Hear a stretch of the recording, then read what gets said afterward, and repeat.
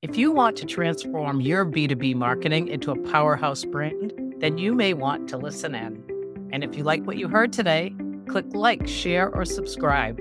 Hi, I'm Linda Fanera, CEO of Millennium Agency, and I'm your host today and excited to bring Mike Thorne, who specializes in facilitating transformations in leaders. And he accomplishes this by helping them create trusted communities and cultures of inclusion. And these communities and cultures help people feel inspired, increase their engagement, and improve their actual organizational performance on every level. And to add to it, Mike released a book called Hustle with Heart, Unlocking Self-Worth Through Personal Trust Communities, which we will also talk about today. So let's get to it. Hi, Mike. Welcome to the B2B Brand 180 podcast. Thanks for joining me today. No, thank you for having me, Linda. I'm excited to have some time to talk to you and your audience. So I'm looking forward to hearing a little bit about your business, some marketing insights and knowledge, and how you actually do transform leaders. Why don't I have you do a quick introduction, Mike? Tell us a little bit about yourself and what you do.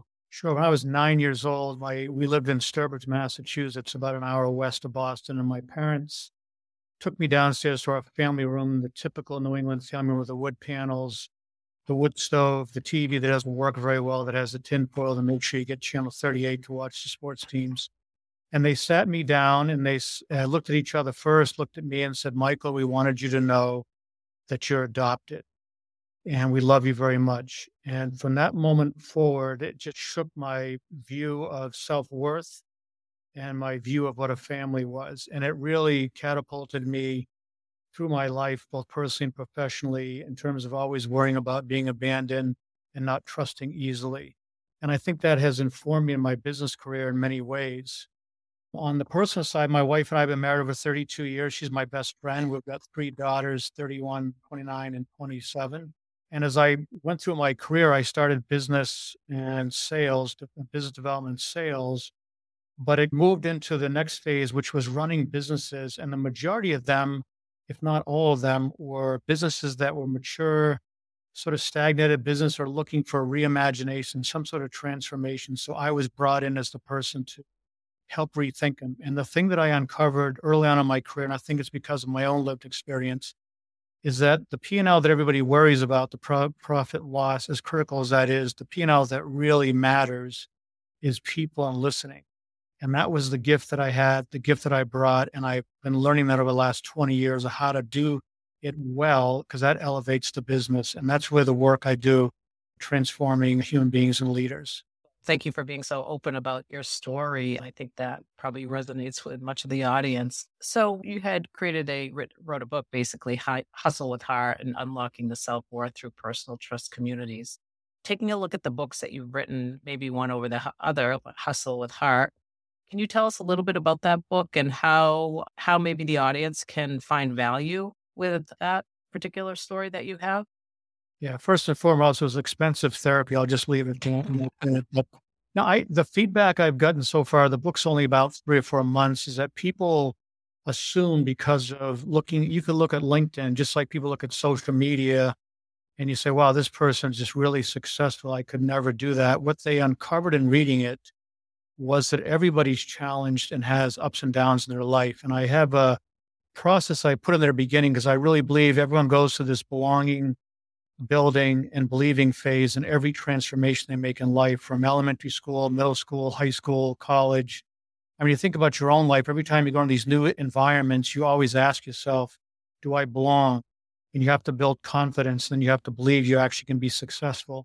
I've even seen it within the Vistage work I do with CEOs who have run companies. They still, for the first time, come into the environment and ask themselves, do I belong? So for anybody who's out there thinking that it's all these successful people have a straight line and you think there's no way I can do that, if you read the book, I think you'll uncover many areas of my life where I fell down off the horse and had to get back up and reimagine how to go forward. And so I think those are the kind of people that might get value out of the book.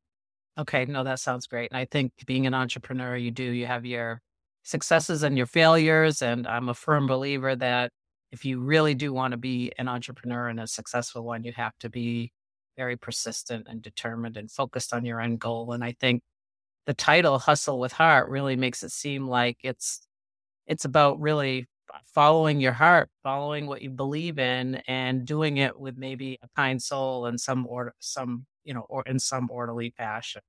What are some of the tips that are in that you think would help our audience today? Well, I think the first one is that we spend time whether you're an entrepreneur running a business or running a division of a company, or you have a group of people that work for you. I think the first thing is you have to really understand yourself. And so this the biggest message I would have out of this for the book and for the audience here is just ask yourself, do I really know myself? Do I understand myself? Too many times we're building a business as an entrepreneur and we start getting two-thirds up the mountain. And then we try run into all this, whether it's turbulence is probably the best word for it, whether it's personal or professional turbulence. And when you're ever that far up and you're trying to resolve everything, there's too much going on. You can't think clearly. So I think you got to go back down the mountain and spend some time saying, who am I? What am I all about? And some of you may say, oh, it's the soft side of stuff. I don't have time for all that stuff. I'm telling you, the soft stuff is the hard stuff. And it's going to help you grow through the things you're going through when you do that. So I just say, get back down the mountain and reconcile for who you are. And that's what I had to go do. I was 40 years old. I was president of Russell Athletic, the pinnacle of my career as an athlete while I'm running a sports company. Was fired 15 months into the job. And I thought, wow, what did I do wrong? I had all this great success. Everything went really well. And I couldn't accept the fact that I played a role in that. And so for me, I had to go back down that mountain myself and start over again. And what I uncovered was a lot of painful truths. But from that point now, I'm 58, it really helped me understand how to go forward leading people and leading a business and also a purposeful life going forward. And so I think if you read this, you'll start to see elements of yourself as what people have told me in there. And then it's the question, what are you going to do about it? Yeah, and I think what you're saying makes complete sense. When you run into struggles, you do have to look in the mirror sometimes and say, okay, like, where did I go wrong in this? Or, what exactly happened and how can I change this next time for the better? How do you expect somebody to go about that process? I mean, I think for a person, it requires a mature person to be able to take on that perspective and do some self evaluation and determine what areas they should change. So how do you have a process that you would recommend? Yeah, there's a workbook on my website that takes people through it, although I would say 80% of the people still want you to help them through it. But yes, there is. So first and foremost is you're spending time just assessing where you are personally, professionally, and health-wise, just doing a real assessment. For some people, that's taking a walk, taking notes, get a napkin out, whatever it is, take a rest. Everybody has their own way of sort of pausing. And I think once you sort of get where am I personally, professional, and health-wise on one side of the piece of paper, then you go to the other side of the piece of paper and you just draw a box and say, what is my North Star? Like, what is it you really want to be? What are you trying to create for yourself? And I always say to people, you're there when it is extremely exciting, but it scares the bejesus out of you, but it's not dangerous. And you get that feeling in the stomach and say, that's what it is, but you're so afraid to say it out loud. That's the scary thing, but that's where you really want to get to. When you create those two, where you are and where you want to get to, the concept of this personal trust community is there's going to have to be people to help you get there. And I liken it to your well-being. And so it's, who's going to help you physically? Because everyone knows the importance of being physically active. Intellectually, who are those people in your life or podcasts or books to keep you intellectually stimulated, emotionally, spiritually, and socially. So for example, I have someone Tim Dixon, is a mental skills coach. He also played baseball at a high level. And Tim and I, whenever I'm having a rough go of it, I know emotionally Tim's the one person I can reach out to. And these people in this trust community are not people that judge you. So they may not be the people you might think of at first. These are the people that I would describe, they drop everything for you, even though you don't see them doing it. They're physically on the other end dropping and saying, Thorne needs help. Let me look at my calendar. When can we get together? And you have these conversations with these people, and they're there to support you, not judge you. And so think of it like a trampoline, and these people are holding up the trampoline. You're in the middle, and you're having a bad day. You're heading off the edge and it can get dangerous. They just shift. I know you can't see this because it's just a verbal conversation, but the trampoline is moving, and these people move it all the time to keep you centered and support you, but they hold you accountable. not just cheer you on, they hold you accountable, they're moving with you. And that workbook will take you through that process of how to go do that with questions to ask yourself to help navigate it. Mhm. And clearly, if you don't feel comfortable in yourself, I'm happy to help people through it.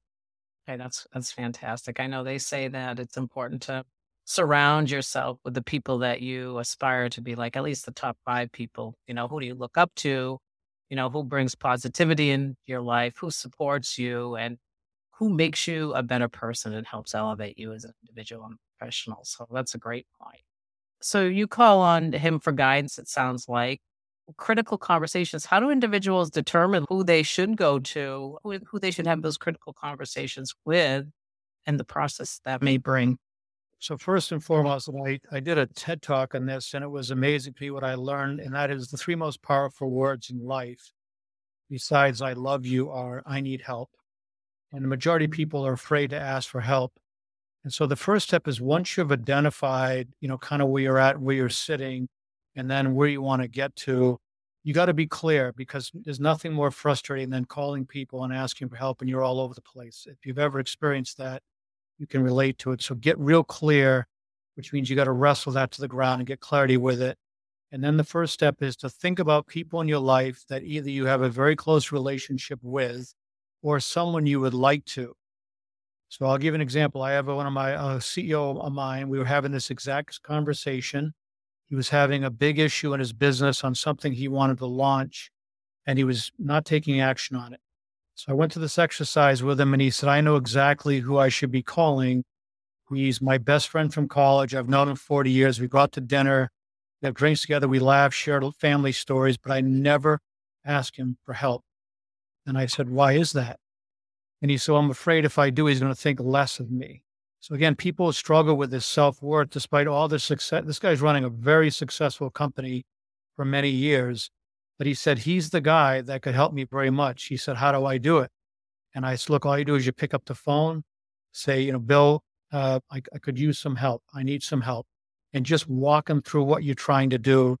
And the statistics will tell you that it's a very, very high likelihood. Almost 70% of the people are more than likely to help you because it energizes and lifts them up because they're helping others.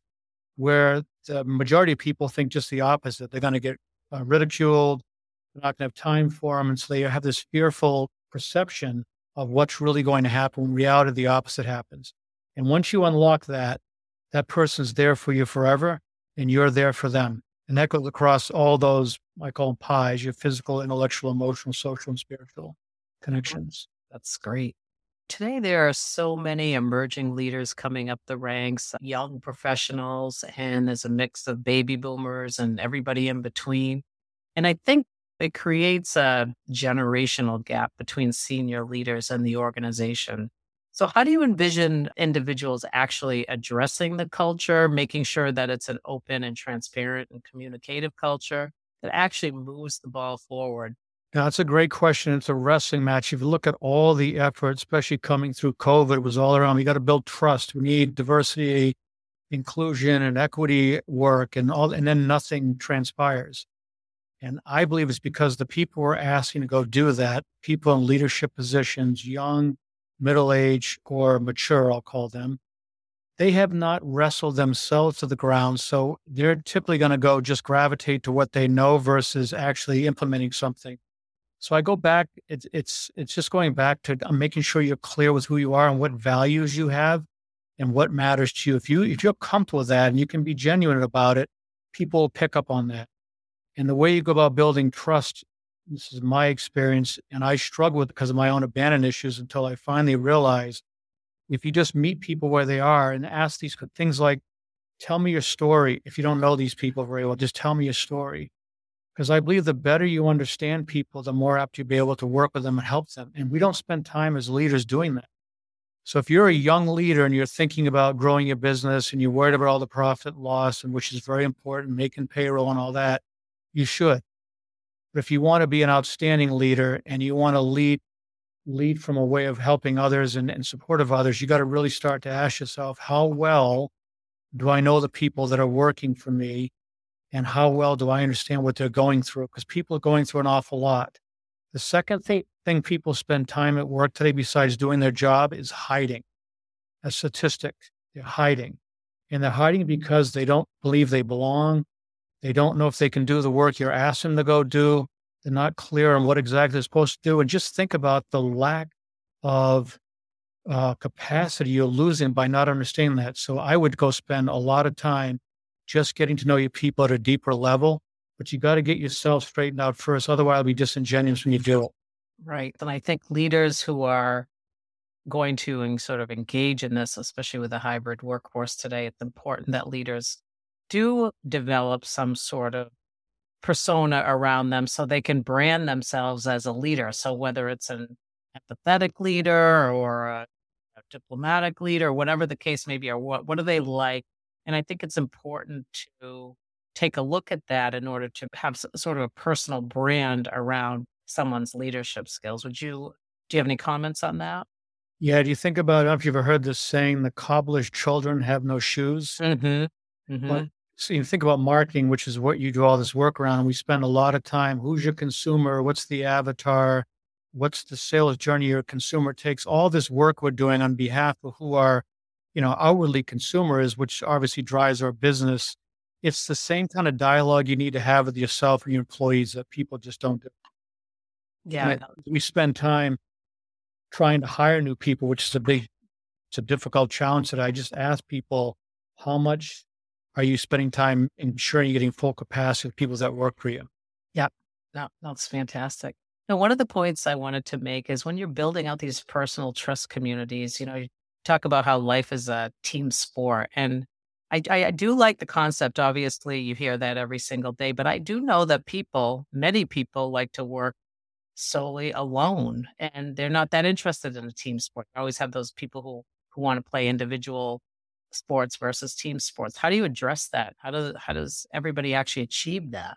Yeah, so that statement of life as a team sport may not mean you're actually on a team.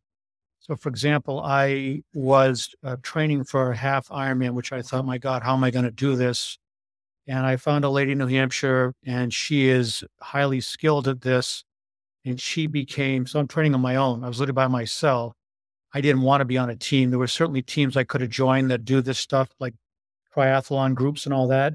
I want to do it myself. So to answer your question, there are times you're going to do that, but I still need somebody who has the expertise to make sure I'm doing all the right things and growing as I go through this journey. So I think that's another way to think about this idea of life as a team sport. And that is, if you're working on your own or whatever, there's still people in your life that need to keep you elevated. I don't know how anybody can humanly go through their life by themselves and maximize their life experience and get joy out of it. And I think every opportunity is a learning opportunity. So I think if people can look at whether professionally or personally to, take advantage of that thought process. So are there any other key points you'd like to talk about regarding your books, either Hustle with Heart or Unlocking Self-Worth? I think the only thing just to connect the dots, because I know the audience in here is, small business and entrepreneurs, and we're trying to help them. This is the connection of this North Star, your personal North Star, for those of you that maybe wrestle. It's no different than in your organization. Because your own organization, you're trying to find what is your differentiating point. I've listened to some of the podcasts on here, and you talk a lot about how companies have to really understand who they are, what the white space is, how do they differentiate themselves. It's no different from us as humans. And I had somebody years ago say to me, Mike, you need to stop trying to boil the ocean. And I was trying to do so many things, just like a business is. And I've heard you talk about this. You try to be everything to everybody because we can do it all. And his point to me was, no, find your white space, find your niche, and just swim in it. And when you do that, I believe once you declare where you're going in life, people just start showing up. Mm-hmm. And we're all so afraid. So I would say if you're connecting your personal trust community and your North Star with your business, it's the same journey. It's just that it's you versus your company, but they're interconnected. I think this idea of there's work and life balance, I think is BS. I think it's about harmony. Well, I would just have people spend a lot of time connecting what they do in their business with their own personal, and they probably will understand how to go at this very well. But again, the workbook is there if they need it as a support system for them. Yeah, I know, and I do. I really like that a lot because if you think about as a leader, you have, frankly, a reputation and you have a persona. and you want to leverage that, but it needs to be authentic. Yeah. So the more authentic it is, the more effective you will be as a leader. And that completely makes sense to me. So that's fantastic. Well, I appreciate everything that you provided today. It was great insight. So let me take a minute right now and thank Mike Thorne, author of Hustle with Heart, Unlocking Self-Worth Through Personal Trust Communities, for all your insights on leadership and building communities and having those real conversations. I think it's really important to have real conversations that are authentic and true. And thank you so much for joining us today on Brand 180 Podcast. And if you like what you heard, press like, share, or subscribe today. Thank you very much for having me.